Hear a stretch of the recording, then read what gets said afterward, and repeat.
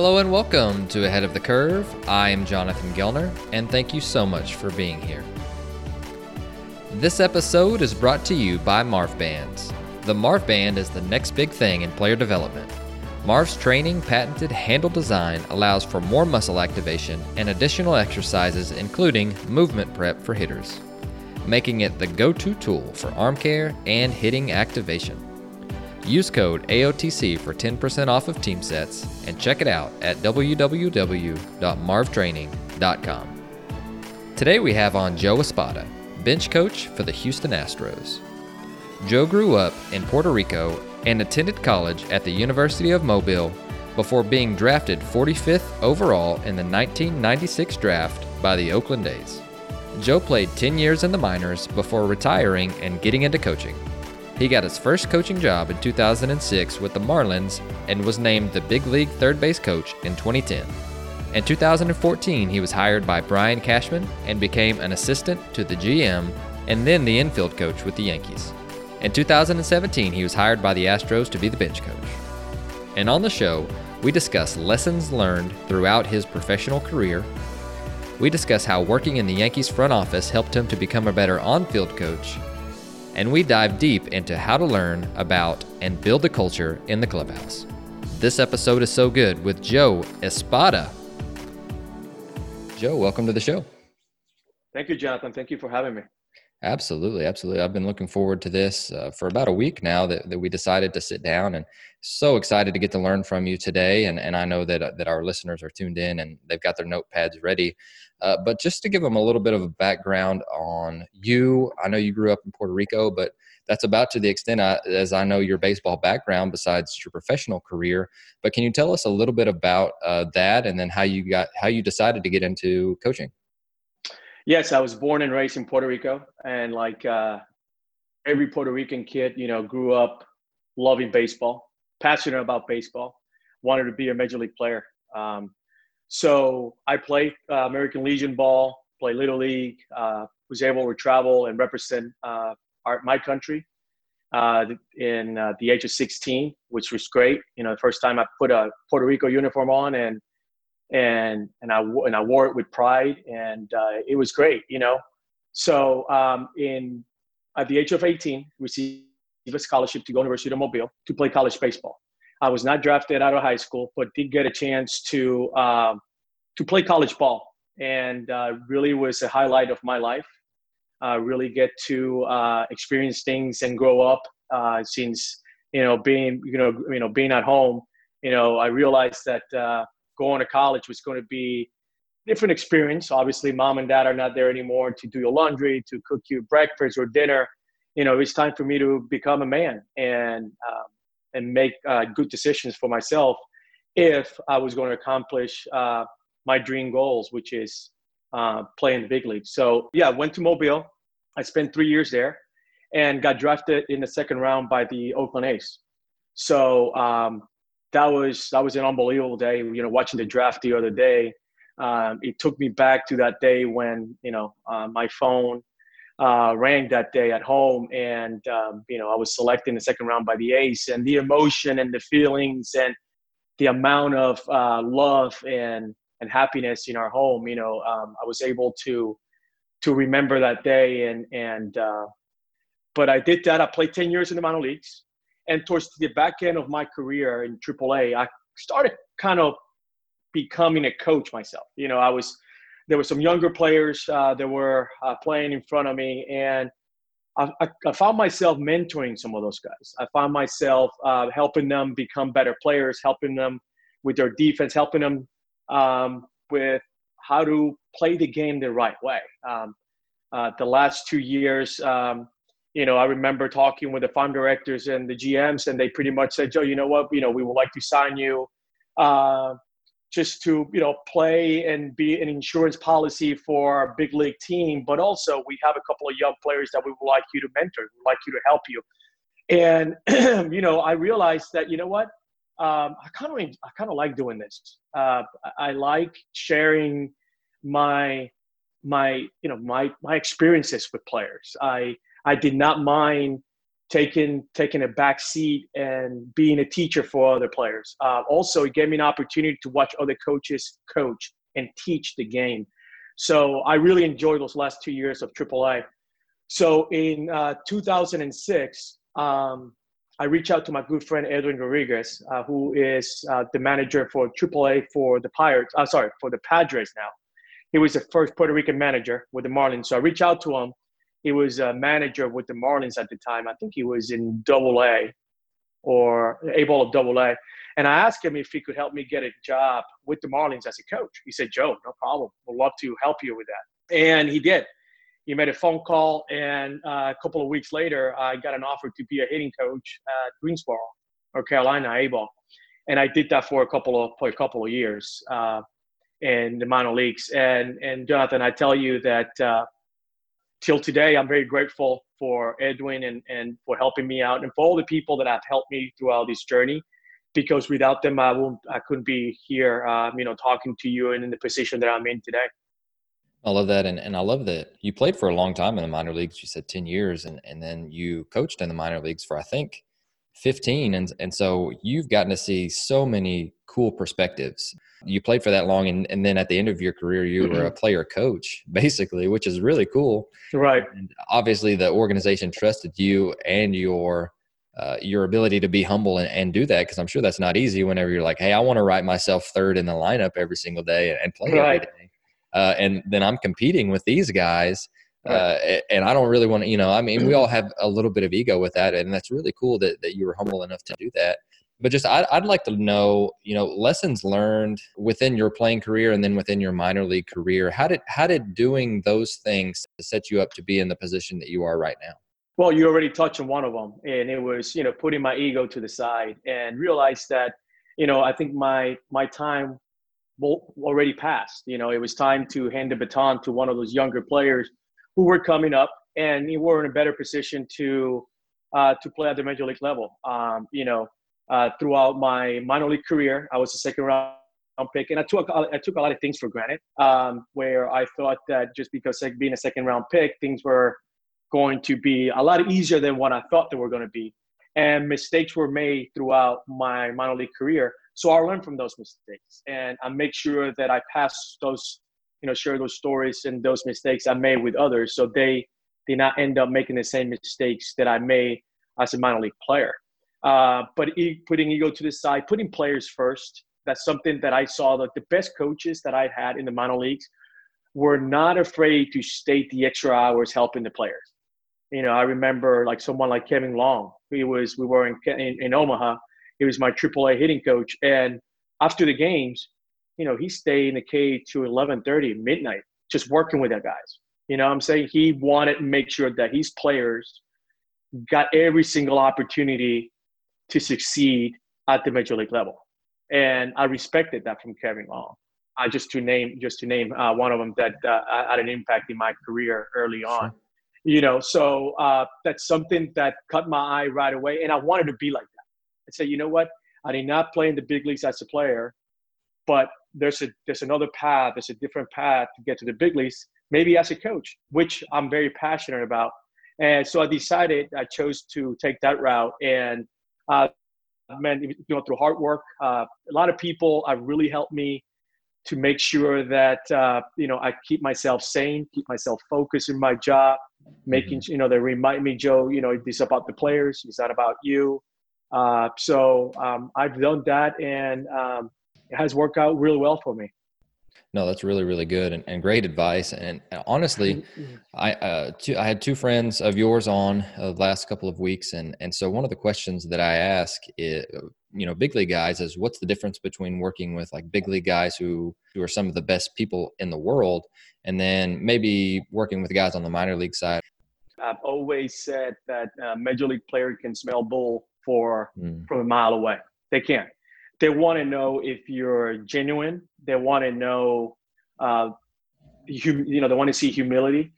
I think even major league players, I think they like empathy. Can you relate to what some of these players are going through? What some of the things our nation is going through? They want to see that human side of it. And the most important thing at the major league level is earning that trust. And it's not very easy to do. It takes time.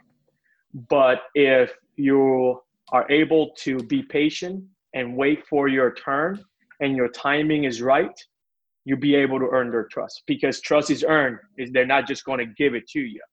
The best coaches I've seen, the best leaders I've seen, the best managers I've seen are the ones that like speak last.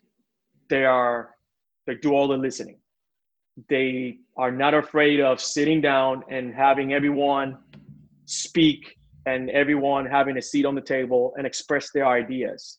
And the good ones that allow you to do that are the ones that earn trust, and people are not afraid to follow them. Well, that's really, really good advice. And is that because for me, whenever I was growing up, I grew up in a small town, very older thought process. So it was like, yes, sir, no, sir, fine line between them and you, and they are the authority figure, and we do almost everything that they say. Fast forward like 6 years after I got done playing, and it had started to shift a little bit. When you were growing up, I'm sure there was a similar situation. Did you have to make that shift yourself from being a player to being a coach? Did you take that authority role, or did you continue to just be a mentor and an advocate for those guys too? You know what? That adjustability from player to coach, it takes some time, Jonathan. I remember I used to, my first year, in Greensboro, always using the term as, when I used to play, I used to do it this way, and I figure out right away the players don't want to hear that. Your playing careers are over. You use those experiences when you were a player to teach, but players really want to know, how can you help me be the best, bring the best out of me? So I learned that right away. I felt like if you put them first and they see that approach, that, this guy really cares about me, really cares about my career, really cares about the success for our team, I'm going to trust this guy. So it takes time to adjust. It took some time for me to adjust. And that's always the message that I bring to coaches is, as soon as they step off the field, they get on the coaching side of things, do more listening than talking. Let the players tell you how they want to be coached, how they want to be taught.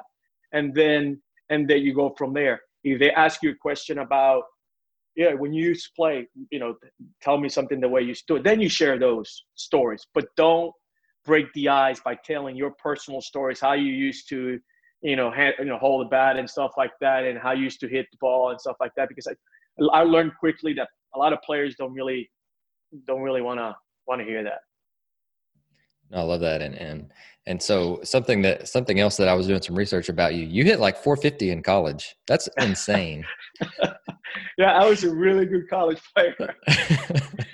No, I love that. Yeah. I was like, is that right? Like, you see 350, you're like, dang, that dude can hit. You have 450 in college. It's crazy. Yeah, I would definitely listen if you were telling me how to grip a bat if I was in college, for sure. No, but you know what? I was a really good college player.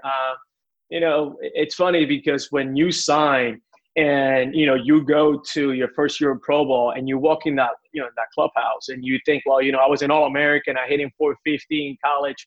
But you know what? When you walk in there and you look around, all those guys in there hit 360 in college. They were all All-American. We are all the same boat, and they're all competing for the same job. So it doesn't really matter. It's what happens from that day on. You put that that uniform on, and how you approach your career. You're able to make adjustments. You're able to, make the right decisions to succeed at the major league level. Those are the things that matter once you put that professional uniform on. No, that's really, really neat. And, something that, again, I was doing some research about you. I asked a couple of friends, and I know Jason Bell, who you know fairly well, or very well, said that you were one of his best mentors in coaching. And I wanted to throw that out there because I think that when you hear compliments like that, it's like, wow, I made that. I did that. Like, you did that, which is really, really cool. And I know that that's something that you take pride in.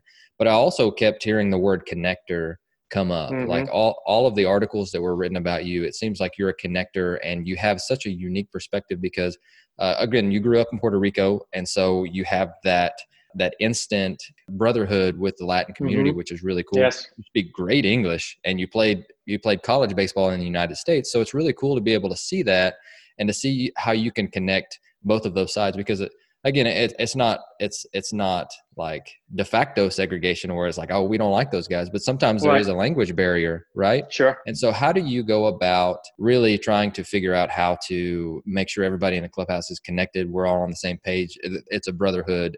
You know what? First starts with trust, and we already touched on that earlier. I think without trust, teamwork cannot be built.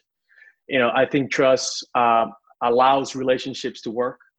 And also establishing a culture of trust, Mm-hmm. and a culture of freedom, a sense of freedom within the clubhouse where everyone can be themselves. I'm not talking about, not only the players, but also the coaches in the front office. When you walk into our clubhouse here in Houston, it's something that we're taking pride on, and is our culture. It's our players love to be around each other. They love each other. They hold each other accountable. So being part of something like that and building something like that is imperative for team success. So you touch on, the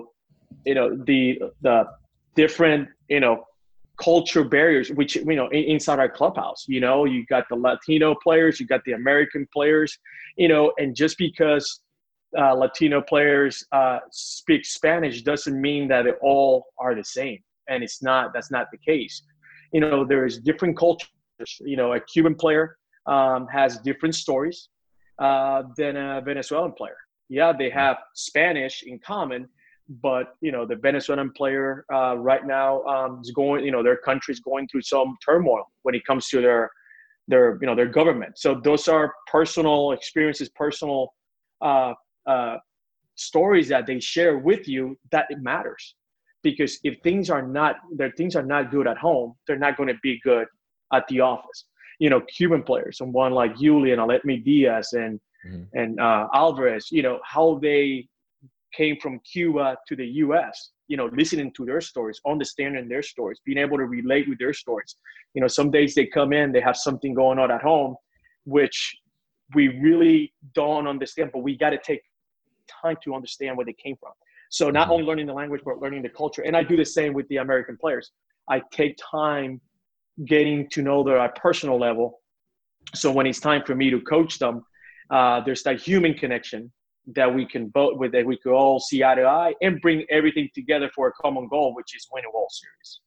Right. No, I love that. And I love that I've been doing a lot of research on like cohesion and team building. And, it's so much more complicated, right? We all want to be able to do that and to say that we were world champions, which is awesome. But another thing that I'm trying to be more aware of, something that you mentioned, and that's just the culture and where every one of our players is growing up, and whether that's, Oklahoma, where I'm at, or Washington, D.C., or Venezuela or Cuba, and just trying to understand, what's going on in their world, like just being aware, just so we can help them. And I think that's going to have so much of an impact. And like you mentioned, that's going to help them to trust us. That's going to help us to help them. That's going to help us coach them to be better human beings, and in the end, better baseball players. And I love that you mentioned that. That's a really, really cool topic, and something that we could spend a lot of time talking about, I'm sure.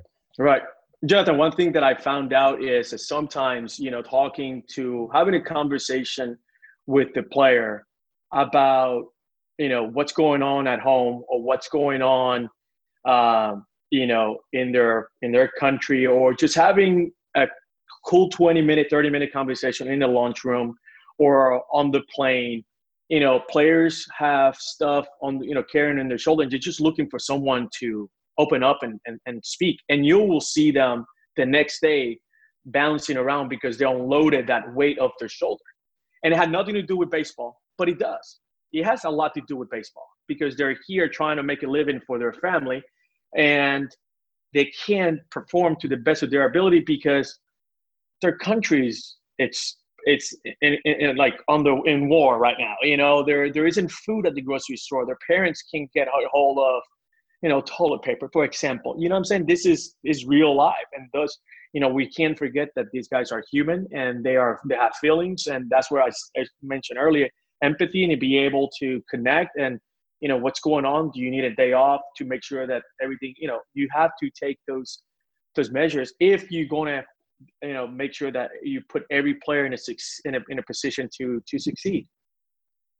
No, I love that. And again, it's a topic that I think culture is talked about a lot, but the nuts and bolts and how to do that and build it and the environment that we set up, I think we talk about culture a lot, but is it surface level? Like, hey, we've got this culture, but are you actually doing that every day? Yeah. And getting to hear how in depth that you're going with just even getting to know one player. I think that's how you set up the culture and the environment that then leads to organic trust, and we can empathize with them. We can get to know them. We can understand what motivates them, what makes them tick. And another thing that you've gotten, your last two organizations have been two of the best organizations in the world, and the Yankees and now the Astros. And so I always like to ask the question, why? Like, why? I mean, the Yankees are the Yankees, but why? Yeah. Like, trying to understand that. And then the Astros just coming off a World Series. And so what are some kind of maybe similar themes that they have, but also what sets them apart from everybody else? And then what continues and with each organization that may be unique to each other, but also helps them to be successful? Well, hindsight, you see the talent on the field. Let's just not hide that from, really good players, but I always said that talent is not enough. You need more than talent to win World Series and put your team in a position to get to the World Series. But there's three things that I saw in New York, and I saw that, and I see here in Houston. And number one always starts with, like, both organizations, they embrace technology, the new ways of how to evaluate players, how to draft players, how to use data to help your players become better players. That's one thing they adapted to the new changes in the game, and they do it quickly. The second thing I've seen is talent acquisition, but I'm talking about not only on the field, but I'm talking about throughout the whole entire organization.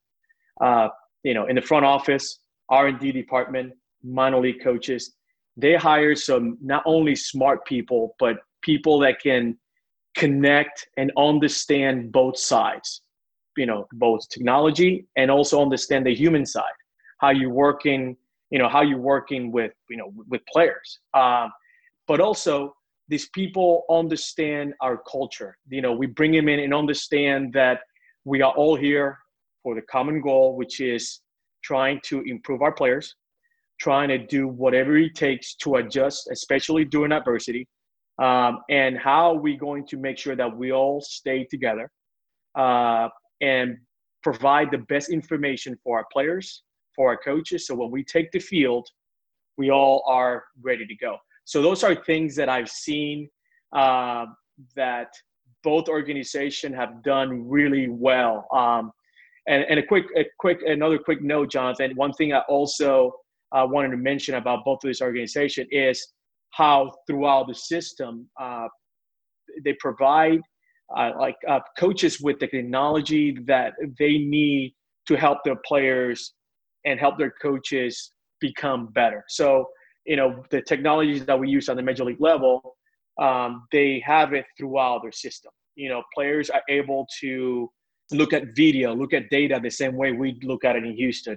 Coaches have able to collect information to create their own shift defensive sheets. You know what I'm saying? So when they get to the major league level, they know exactly how we do it, and we are all in the same page. So those are three things that I've seen in both New York and Houston that they both do really, really well. That was an absolutely fantastic answer. You nailed that. And from the outside looking in, you can kind of start to see those things happen whenever you hear that. And I think that that's really, really neat. And you were actually the special assistant to the GM in New York. And I mean, you went from player to coach, and then that's kind of a front office role from my Right. understanding. And so that's made you a better coach and a more well-rounded individual, because you can see different sides of it. But kind of take us through what that was, what you did, and then how that's made you a better coach today. You know what? Best decision I've made in my career was 2014. Um, it was a hybrid role. I did a lot of stuff, and I had a blast in 2014. It was like going to college, Jonathan, for me. I wasn't exposed to a lot of things in Miami. When I got there, there was so much going on that I'm like, you know what? I'm going to take time, a step back, and I'm going to tackle one thing at a time, because I was handed some really cool assignments. So I wanted to make sure that I understood the assignment and do it to the best of my ability. So I asked a ton of questions. I called people around the industry that I've been doing those kind of jobs, to make sure that I was in a good position to do my job well. So I remember I did an evaluation of our minor leagues. So I sat in the stands, and I was actually watching the game in a different perspective, different set of eyes. Now I'm sitting in the stands and watching the whole entire game and evaluating players, evaluating our coaches. I also tackled some international signees. I was able to be part of the Moncada scouting. Moncada with the White Sox. I really liked them at the time. So, was able to travel to the Dominican Republic and watch some of those tryouts with Cuban players. So that was really cool. I was never exposed to that, and I had a blast doing that stuff. But I was blessed to have an opportunity to work with Brian Cashman and Billy Epler. There was my really great bosses, and we talked about earlier about freedom to be ourselves. Those guys are a perfect example of setting up a culture at a front office. They do a really good job, and they allow you to be yourself. And being in the war room in New York can be a very intimidating place when you're trying to express your opinion, but they made it comfortable because there was a culture of togetherness, of unity, of there's no right or wrong answer. There's only your opinion. Please raise your opinion, and then they make the decision. So it was great. It was a great year for me. I was able to also in-depth study on and research of shifting, since that was something that I've always been very passionate about, infield defense. So I was able to tackle some of that. Watching different games at the major league level, but also in the minor league, and how the space, putting the spacing, putting the players in the best position to seal the holes on the diamond, and putting the best players in certain area of the field. Being creative with that. So I was able to do some research on that as well. But my best assignment that year, I had a list of 5 players, 5 shortstop, and it was grading them, ranking them on who was going to be the next successor for Derek Jeter at shortstop. So I have 5 names. Joe, you have as much time as you need. Go scout these guys, and we want to see a full report. Now that was awesome. I traveled around the country, AAA players, major league players, and I did a very thorough research, scouting report of those players, and present them to Billy Epler and Brian Cashman. So I thought that was great. I really had a good time, and then I found myself next year at the major league level with one of the shortstop that I ranked up there on the top of my list, which was Didi Gregorius. Now I'm on the field with him, trying to coach him. So great experience, best decision in my career. No, I love that. And again, it's so cool to get to see how the organization works from different viewpoints, because I think it gives you a better understanding of what is actually going on. And I think that sometimes we get so caught up on the coaching side that we may gripe about, different sides, whether that's the front office or whatever, but we're so jaded in our view of what we see on the field every day. And to give you an example about that, Jonathan, when you're on the field as a coach, and let's just say you're getting through that July trade deadline, and you're like, man, we can really use a left-hander bat, or we could use an arm, or we can use this.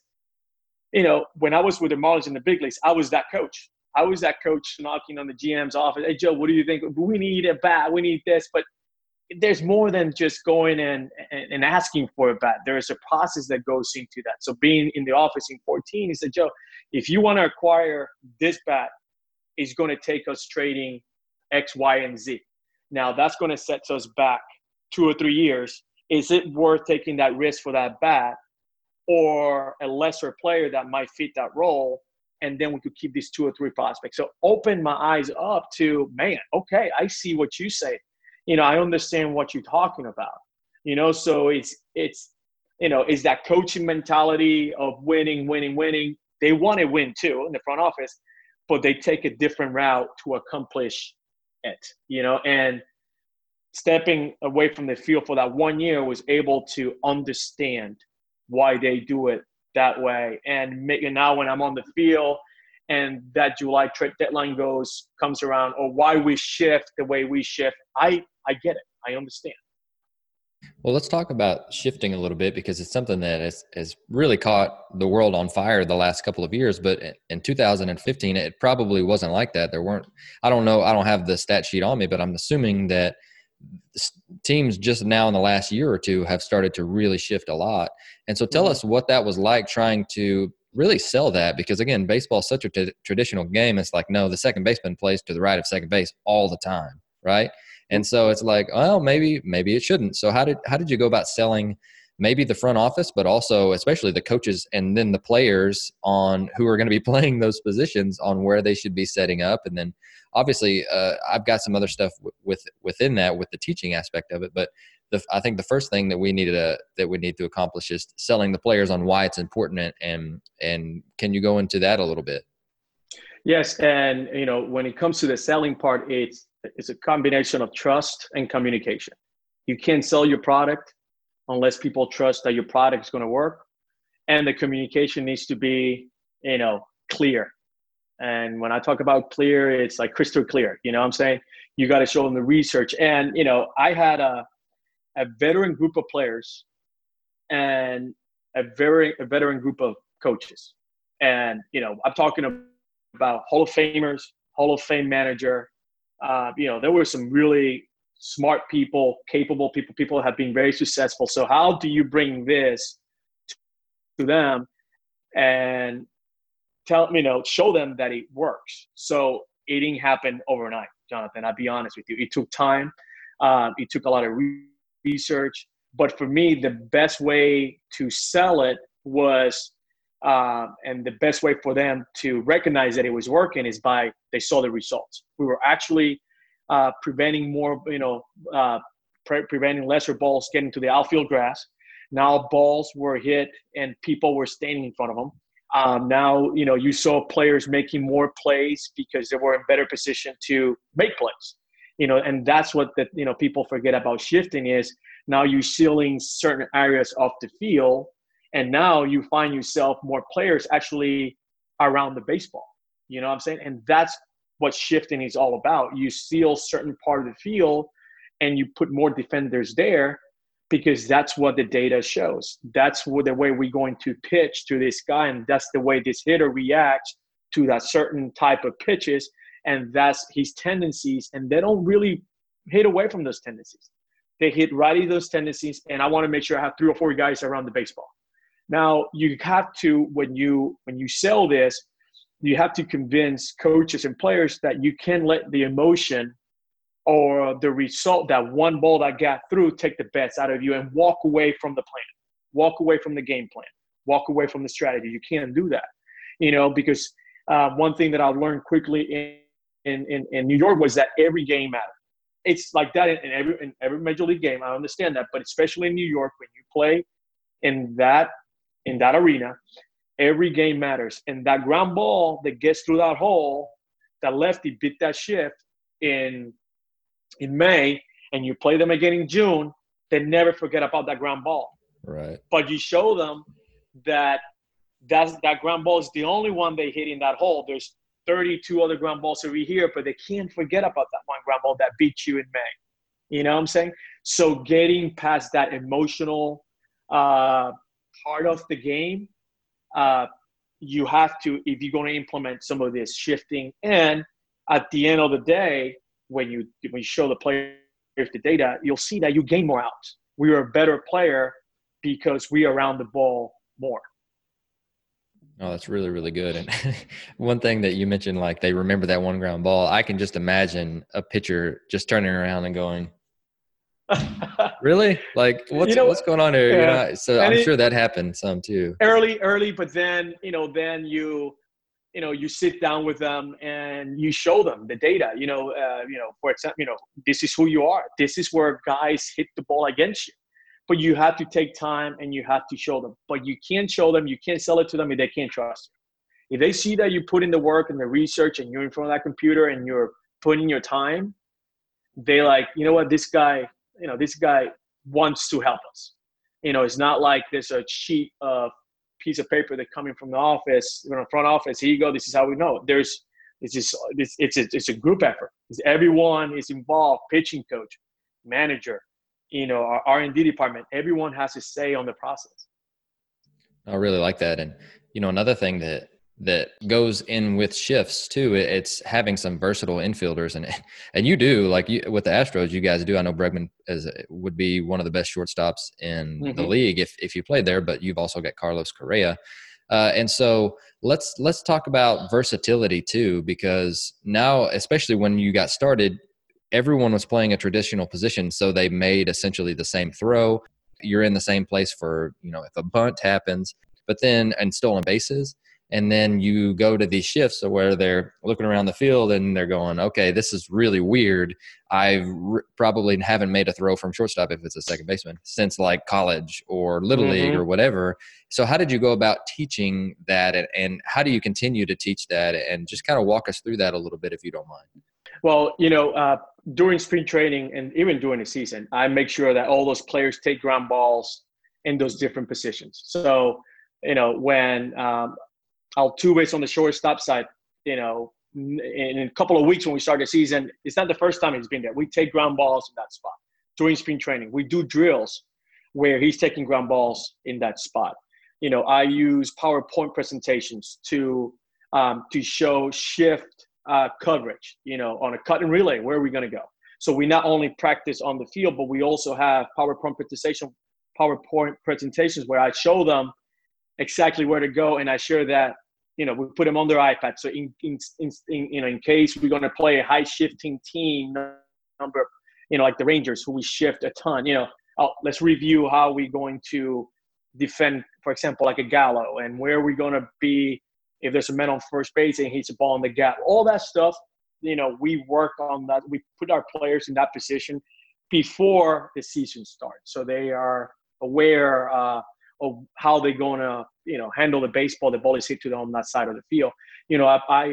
I show Carlos, he turns double plays from the second base side. So as a ground ball is hit to Bregman on the left side, now he knows how to his footwork around the bag. We expose him to all that kind of stuff. So when the game starts, they're all ready to go and they'll know their responsibilities.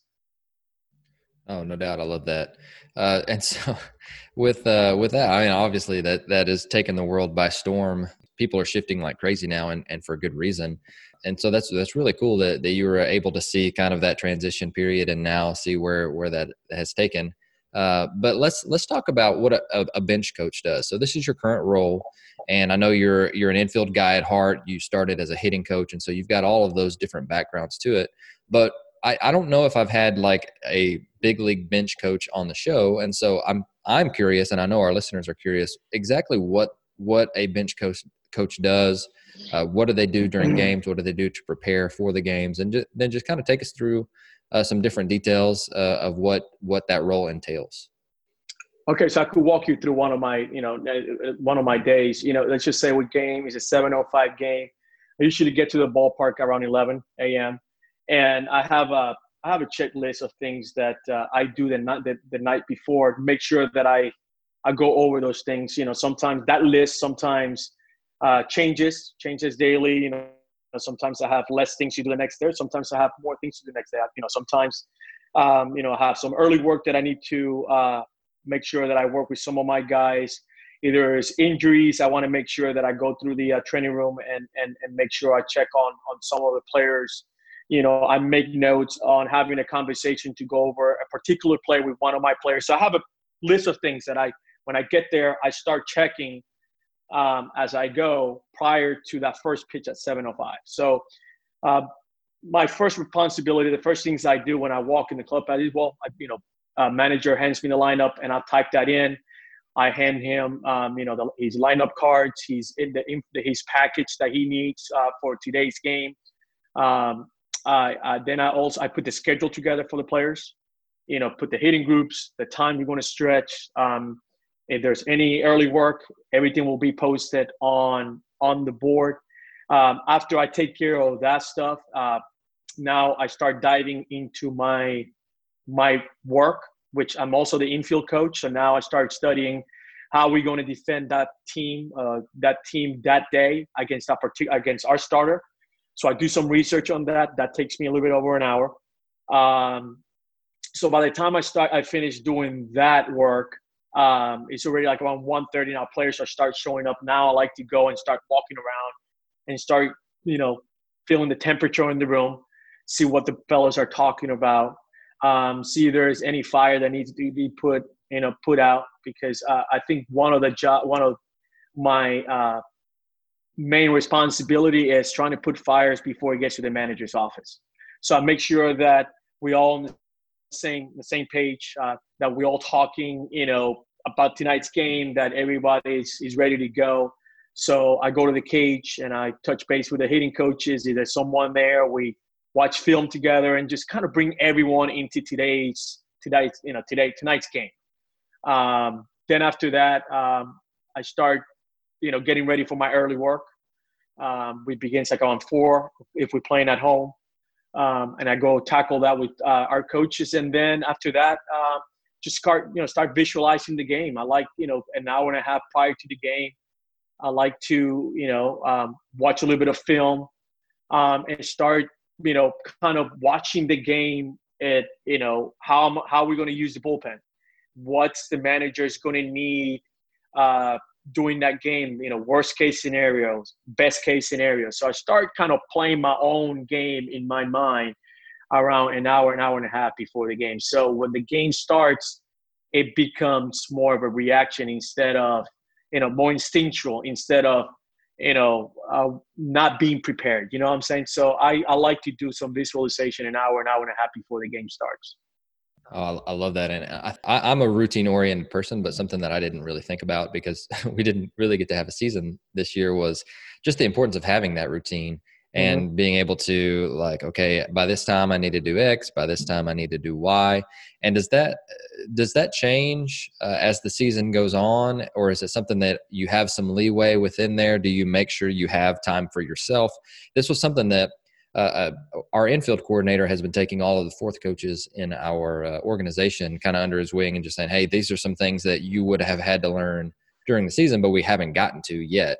Right. And so he's like, okay, routine is one of them. And so he kind of took us through his routine. And so that's been a question that I've asked everyone that I've had that's in pro ball, because I think it's so, so important. Would you echo that? And just kind of, is that something that you found out as well? I do, Jonathan. And you will, when you start coaching, you'll figure out what works for you best. I've seen a lot of great coaches and their routines and things that I like, things that I don't like. So, and you make it your own. I think the best advice that I could give to coaches when they start coaching, when it comes to their routine, is make sure you take care of your work first. So when the players start showing up to the ballpark, all your attention goes to them.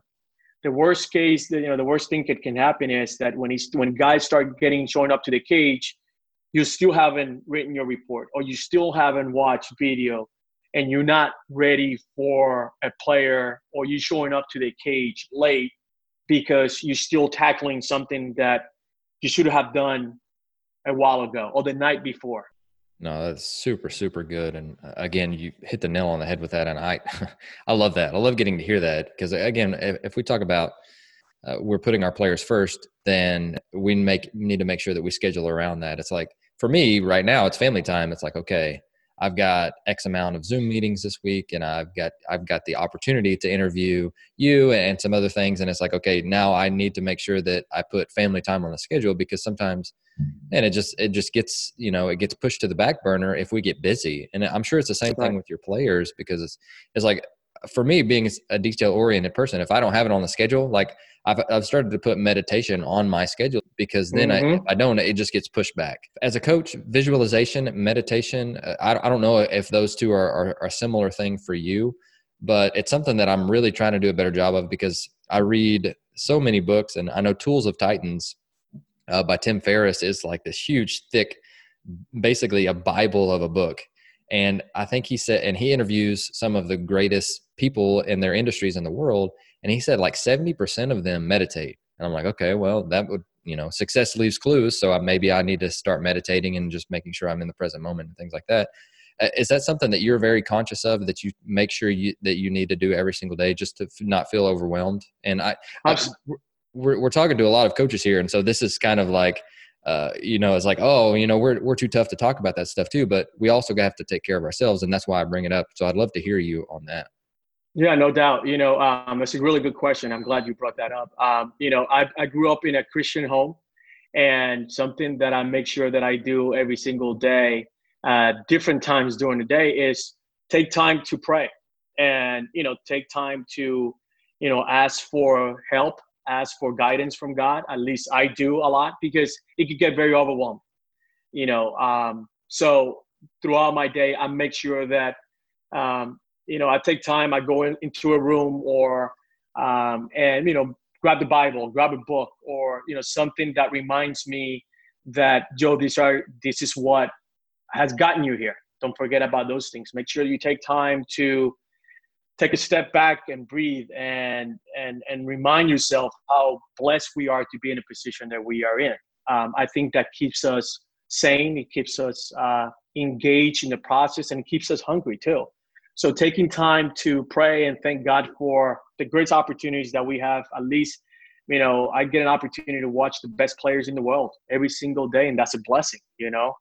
I have a wife, I have two healthy little girls that I get to share my experiences, and we have to make sure that we take time to do those things to be able to do our jobs, because it gets tough. And in the Major League season, we're playing 162 games, and you're trying to be the best you can be every single day. It can get very overwhelming, but don't forget about what got you there, your core values, and and your faith. Oh, it's so good. And again, it's when I'm Christian guy, and again, praying is one of those things. Is like, if I don't have a specific time to do it, then I get busy. And I know that that's a really bad excuse, but I also know that that's just something that happens for me. And so just being conscious of that. And another really cool experience that we get to have is we have so many different players from different backgrounds, right? And different experiences, but also that speak different languages.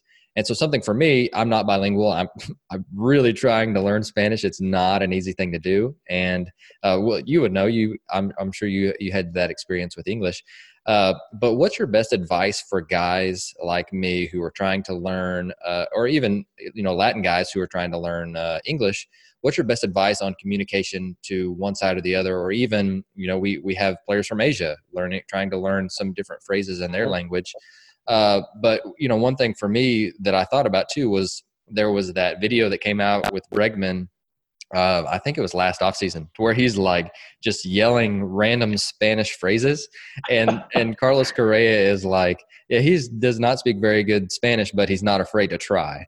And he said that got him so much buy-in with him, because he was really trying to learn it. And I was like, man, that's such a really, that's such an enlightening statement to hear, because I think sometimes we are afraid to look like an idiot. And I know that I am at times. But is that your best advice, to just basically go Alex Bregman and just try to give your best broken Spanish? Absolutely. Now go nuts, but actually try to do the best you can to learn the language. And players appreciate when they see you're trying to learn the language, and they will actually help you learn the language if you're trying. Reading. A lot of the guys turn on the soap operas on TV. Telemundo, and they're watching, Latin TV in the clubhouse because they enjoy what they see on TV, and they also kind of get to learn it. And so I encourage coaches to try to learn the language, and don't be afraid of, speaking up. And players are not going to make fun of you, man. They're going to help you. They see you trying, they're going to help you. Oh, great advice. And so it's something that, again, it comes up in a lot of different conversations, because at the end of the day, we as coaches, we want to be able to connect with our players, and we call it language barrier because it is one, but it's also an opportunity for us for them to see us fail massively at trying to speak a different language. And I think that almost helps with that trust and that No empathy. doubt. And they're like, man, he's This trying, guy I'm trying. trying, we No can do doubt. this together. I really No like doubt. that. No doubt. But And no, and let me just one more thing. It's like, sure, if you, I always encourage players, if there is, like a phrase, like challenge the players to teach you one thing, when you're in the cages with them, or, one phrase or something, something that you could build on. So by the end of the week, by the end of the month, you're completing sentences, or you're completing a kind of whole conversation with them in the cage. It's, players want to help too, So if you always find, hey, help me how to say this. And then the next day, hey, help me how to say this. Now all of a sudden you're putting sentences together, and you find yourself having conversation with Spanish speaking players, or players from Asia, or or French, whatever the case might be. Sure. Sure. Really, really cool. But another thing that I was curious about is in dugout conversations for you. I haven't had a big league manager on. Maybe you can help me with that at some point in time. But for a bench coach, what does an in-game and dugout conversation consist of? What is kind of the theme behind most of yours? Are you with hitting coaches? It's almost like game planning and then talking their players off of a ledge, right? Sure, Because they're like, oh man, we're getting freaking 4-seam 98 Garrett Cole 4-seamers at our belly button, right? What are we going to do with that? And you've gotten the pleasure to see that the last couple of years on the better side. But what does an in-game conversation look like for you? And then just kind of walk us through what your role is during a game. Well, first of all, it starts with, my in-game, like my pre-game preparation. I think if you do a good job of preparing for the game, you're able to slow the game down, just like a player. You know what I'm saying? Don't wait till the game start to be going through your notes on how, what's this guy against lefties, or how good is this matchup against this guy? No, that is it's too late. Now you find yourself scrambling. That's me as a bench coach. I like to do all my homework prior to the game. And then, like I told you earlier, I visualize base case scenario, worst case scenario. I already can envision matchups if they're ahead. If we are ahead, who they're going to use, who are we going to use against this pitcher in that particular spot. All those scenarios, I already play them prior to the game. So now when the game starts, I'm in a position to make suggestions to the manager. I like to speak the game. I like to talk the game. I go at the end of the dugout and I'm asking the hitting coach questions. I'm asking some of the players questions to make sure that they're watching the game. I like to give them, in the fifth inning, I could already see an eighth inning at bat for that particular hitter. Hey, it's a tie game. I could see you facing so-and-so in the eighth. Make sure that you're ready for it. So you always find myself pacing the dugout. I will go in and ask, the pitching coach, what do you think about so-and-so in this situation if he comes up in the seventh or the eighth? Who you like? And then, okay, that's who you like, because I'm always find myself as the guy in the middle. Manager goes to the pitching coach, and then I get I kind of get the swing vote in a way. So I want to make sure that I give the manager a well-thought response, so he can make a well-thought decision when it's time to decide, who to bring in and who we're gonna use. Really, really good. Now, do you guys do a post-game recap, or do you guys wait until like the next day, or do you give recaps in general? I mean, how does that work of like breaking down the previous game, and how do you guys do it? We don't. I usually like to use the next day. I usually like to let the guys go home and sleep on some stuff. And there's something that needs to be brought up, I'll do it the next day. Either something that happened that needs to be addressed the night, that same night, I'll do it. But timing is very important. If you use your timing bullet the wrong way, man, you might lose that player for a very long time. So again, goes back to trust and getting to know your players. So when it's time to coach them, you know when to coach them. Oh, that's a great point. And then another thing that you're really, it seems like you're very passionate about, and that's mentoring coaches. What are some different ways that you do that? And then we've got a lot of coaches from a lot of different ages that are listening to this, but we can all get better. And so especially with the younger crew, what is your best advice for that younger generation that's going kind of through what you did, which is their playing careers ending and they're deciding to get into coaching, or they're within their first couple of years of coaching? You know what, Jonathan? The reason why I enjoy mentoring and helping other coaches is because I was helped once in my career, and I've still been helped. I had incredible group of people, mentors in my career that took time to teach me the importance of like integrity and respect and commitment and accountability. Early in my career, people took time to taught me those things, and it made an impact in my career. So I want to make sure that I share those same teachings to the next generation of Major League coaches. That's very important for me. And number two, and this is an advice that I give to any coach that is listening, especially when you make the transition from playing to coaching, or even, a coach in a 16U or a 15U. It's, we all have ambitions, and we all have dreams, but you cannot let those get in your way of you doing your job. I think as a coach, Jonathan, I'm sure that you want to coach in the big leagues. The way you get to the big leagues is by doing your job. If there's people watching, and if people see you doing your job and putting players first, you will coach in the big leagues. They want to see, is he willing to put his ambitions and his career, to the side? And I'm not saying taking it back, because yes, you want to accomplish your dreams. I'm not saying that. I'm saying that make sure when you're doing your job, which is the job you're doing right now, you put players first. Put the effort and put all your focus in their well-being and in their career and in their development. And people will see that, and they're like, man, I want this guy around my players. I think these guys can have an impact in my clubhouse. I think this guy can have an impact in my organization, because there's a lot of people watching. Just like we tell players, there's 29 other teams looking. Well, same thing happens for coaches. There's 29 other teams looking for great coaches. And if you do your job to the best of your ability, and you integrity, and you humble, and people want people like that in their organization. So just be yourself, and people are watching, man. Do your job, be passionate about it, and you will find yourself accomplishing your dreams. I love that. When you say do your job, just reminds me of Belichick. It's so simple, but I mean, that's simple wins, right? I mean, it's like you take care of enough todays, then your tomorrows will take care of themselves. And I love that. It's such good advice. Yeah. In 2014, when I got to New York, I was a special guest as an instructor. So, I was going to spend a year in the front office, but I was brought in spring training to be a special instructor. So I remember Brian Cashman's meeting that year. The title of it was just do your job. Just stay in your lane, take care of your responsibilities, and we're going to be fine. When you get outside of your circle and you try to do somebody else's job, you take your focus away from your job.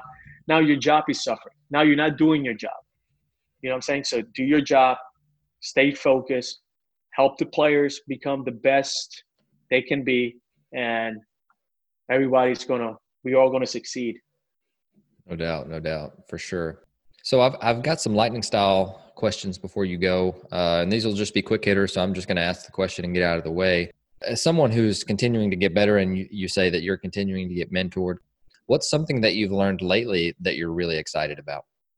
Let's see. So you know what? Now with this quarantine and us not being able to be on the field, something that I'm excited, I've been reading about and learning about is some sports science stuff.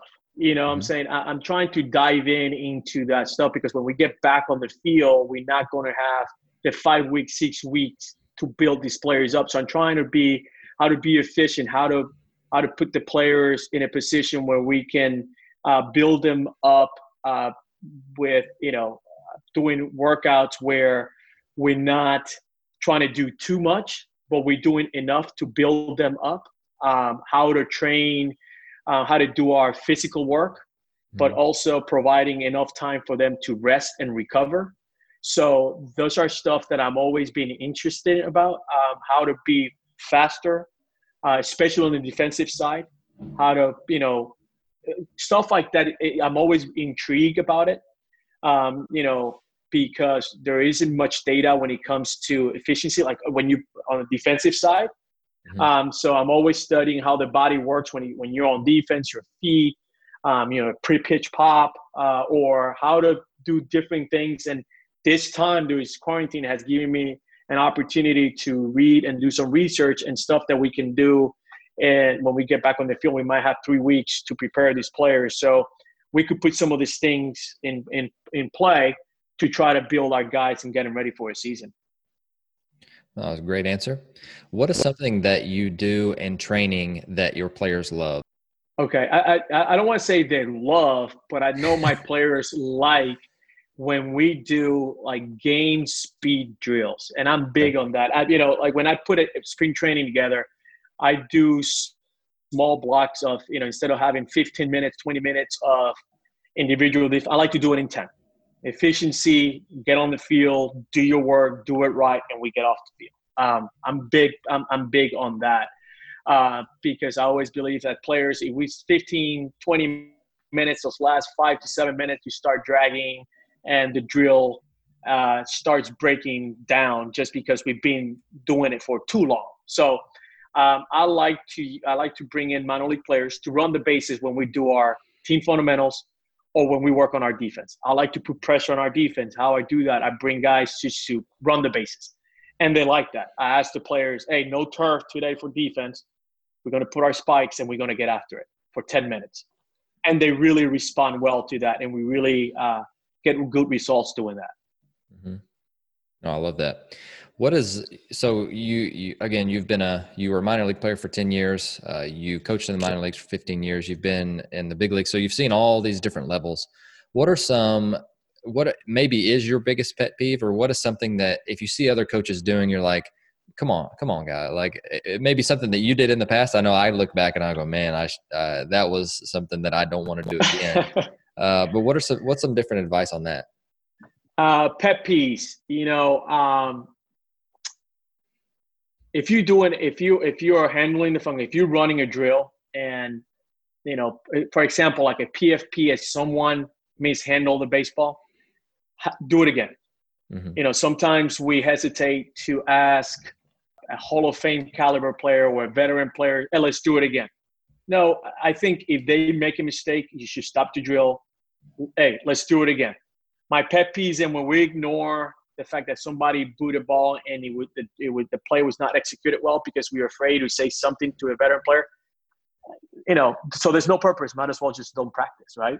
So don't be afraid of, hey, let's do this again, guys. Okay, let's do it clean. Let's handle the baseball. Another pet peeve of mine is, as an infield coach, when I watch my infielders warm up in between innings, I don't like when they throw from the grass. It's a big pet peeve of mine. I like them to go out in the outfield grass and make a long throw. Because what happens is, in between innings, you throw from the grass and you lob in the ball. You don't get a ground ball for 3 or 4 innings. Now in the 5th, you get a ground ball in the hole and you want to let it eat. Your arm don't react the same. You know what I'm saying? Because you've just been lobbing the ball. You've been playing catch from the infield grass, and you really haven't stretched out your arm. So third baseman, get in that foul line and give me one strong one. Carlos, go in the hole and give me a strong one. Altuve, go behind second base and give me a long one. Yuli at first base, make sure that you play catch with Bregman and make a long 1 or 2 long throws.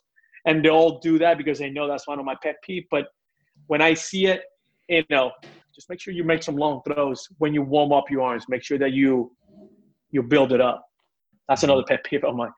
Sure. I know. I love hearing that. And we all have them, but it's like, okay, cool. Those all make sense as to why you would want to do those. So it's not completely out of left field. It's great, great advice. What is something that you failed at lately? And you mentioned you're digging into some sports. What was it again? Science, sports Sports science. science stuff. Sorry, I got psychology Uh-huh. stuck in my head. I don't know why I'm thinking of that. But some sports science stuff, which if I tried to dive into that, that would be something that I would fail at lately. But what's something that you have failed at lately that you don't mind sharing with us? Well, I don't know if I consider myself like a sports science guy. I'm just trying to learn it, Sure, but absolutely. it takes time to ask trainers a ton of questions. You're just doing research. You Mm-hmm. just kind of want to know, how to make sure our players are ready to go every single day, avoiding injuries, all that kind of stuff. So something I've failed lately, I comes to my mind, not winning the World Series. It took me a while to get over that. A couple of months ago, not winning the World Series. During that time, I was also interviewing for so many managerial jobs, and I don't call those failure. They were it's just the time is not there. We're not there yet. I like to say that as but going through not winning the World Series, not getting one of those jobs, it was a tough moment in my career, but getting over that World Series was very challenging. I thought we were in a really good position to do it. We had a great team, and you worked so hard getting to that spot and not being able to win one game at home. It really took time for me to get over that. For sure, I can only imagine. And so, with the resources that you've been digging into, if you could buy any book for somebody, what would that book be, or just anything like that you don't mind sharing? You know what? I actually have read 3 books actually 2 books. I finished 2 books, and I'm halfway through one during quarantine. And I actually have them right here somewhere. So I read Stream Ownership, which it's a very popular book right now. Everyone is reading. I couldn't put that book down. That I took care of that one pretty quickly. And also found this book, Measure What Matters by John Doerr, which it was really good. How to, take care of, things in your company, and how to be efficient, and how to measure things that really matters and are important in your workplace, and in this case, in your clubhouse. And I'm reading right now, We're All in This Together by Mike Robbins. How good is which that? It's really good. We actually, the Astros just send it to us, to all the coaches, and I'm halfway through it. So those are kind of the 3 books that I've worked on during this quarantine, and I like to read a lot of articles. Mm-hmm. If I'm always asking our trainers, and that if they see something, they read something, to email it to me so I can read and research, and I make questions. If I have questions for them, I text them, and but stuff like that. I'm always trying to learn. Mm-hmm. I think the best investment you can do is investing in yourself. Always trying to be better. So reading and asking questions, and don't be afraid to reach out to people that you think might have a different answer than you do, because you want to get someone who have a different perspective and challenge you want to be challenged, want people to challenge your opinion. So don't be afraid to ask for someone to have a different perspective in things, and have a respectful conversation and debate about certain topics and subjects, Right. No, it's super good. And again, the Mike Robbins book has been a sneaky, really good one. I heard him on John Gordon's podcast, and we're talking a lot about culture in our podcast today, but he kind of outlines a lot of things that we talked about. And another cool thing about him too is he played minor league baseball, which very, it really, there's a lot of sports references, even though he's a business leader now, which is really cool. So thank you for throwing that in there, because that's been one that I've read. I've been like, not enough people are talking about this one, but it's really, really good. I guess maybe because it only came out a month or 2 ago. Right. And the chapter that really, the topic that has really caught my attention is when he talks about psychological safety, Oh man, uh, yes. which is very important when you have, you build this culture and you want, people inside your circle and, the clubhouse, your culture that you're building. You want people to feel comfortable to speak up and Hmm. not be afraid of being embarrassed or being made fun of. And, you want that sense of freedom in your clubhouse that we spoke about earlier Hmm. in our conversation. But it's very true.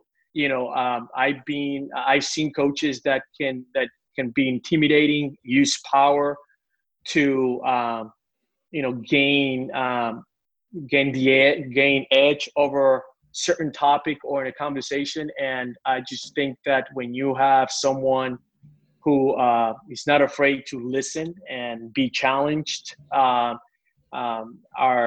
is the way to go. It's how you actually find answers to the problems. Is when everyone has a seat on the table and everyone feels comfortable and free to speak their mind. For sure, for sure. Well, I know that we took up a lot of time. I could sit here and literally talk with you all day, every day.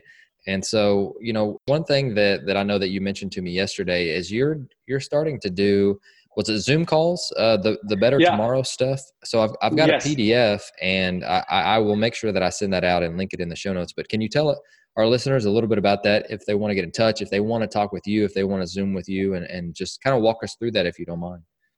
Sure. So, Jonathan, during this quarantine, during this time, I some coaches around the country and some players asked me if I was willing to like Zoom lessons. So I'm like, you know what? I'm a coach. I love to teach. I have time during the day, so I found myself, doing baseball clinics in my garage and showing fielding fundamentals. Mhm. I find myself, getting 15, 20 coaches that I know, that I've done like public speaking to their baseball clinics, doing the baseball clinics on the baseball schools. And I find myself, 10 to 15 of them, and using PowerPoint presentations and video just to talk about the game, fundamentals, strategy. And it's something I've been doing for the last 2.5 months. And it's been great. I really love the feedback I've gotten from it, and I think it gives me an opportunity to give back of knowledge that I've gained through my experiences, and also mentoring people that are looking for a way to get better. That's Mhm. something that I'm very passionate about. And so something I'm doing. So if there's someone who's interested out there, feel free to reach out, and we could work something out. Absolutely. Sure. And how would they reach out to you? What would your email be to try and get in touch with you about that? So on the PDF, I think I put my information is there. It's Joe Espada 4 at gmail.com. And there's also my Josue Espada, which is my Instagram account name. Perfect. Perfect. And I will So make they sure I could link send me, that. they could send me a message there, and we could, get something, make something happen. Perfect. I will link that in the show notes. Make sure that if you guys are interested in that, I highly, highly recommend it. But for our listeners, I'm just going to open up the mic for you, and I'm going to mute myself. Is there anything else that you'd like to tell our listeners before you go? No, I want to, again, Jonathan, thank you for having me in your show. And I think what you're doing is great. I've listened to some of the interviews that you have conducted, and you have brought some really good people in your show, people that I know personally. And I think this is really good for the baseball community and for the people who are trying to, you know, uh, trying to gain ideas and trying to, how can we help our next generation of baseball player, next generation of kids that are looking for a way to a better life. And I think that's what baseball did for me personally growing up in Puerto Rico. So I think this is fantastic, and I encourage you to continue to do this. You have a fan here, so I'm anything I can do to help you and promote the game of baseball and how can change and help you, help me, help our youth. So I'm more than happy to share my opinion and my ideas, and help the next wave of coaches that are coming up and have the same dream that you and I had and are living our dreams right now.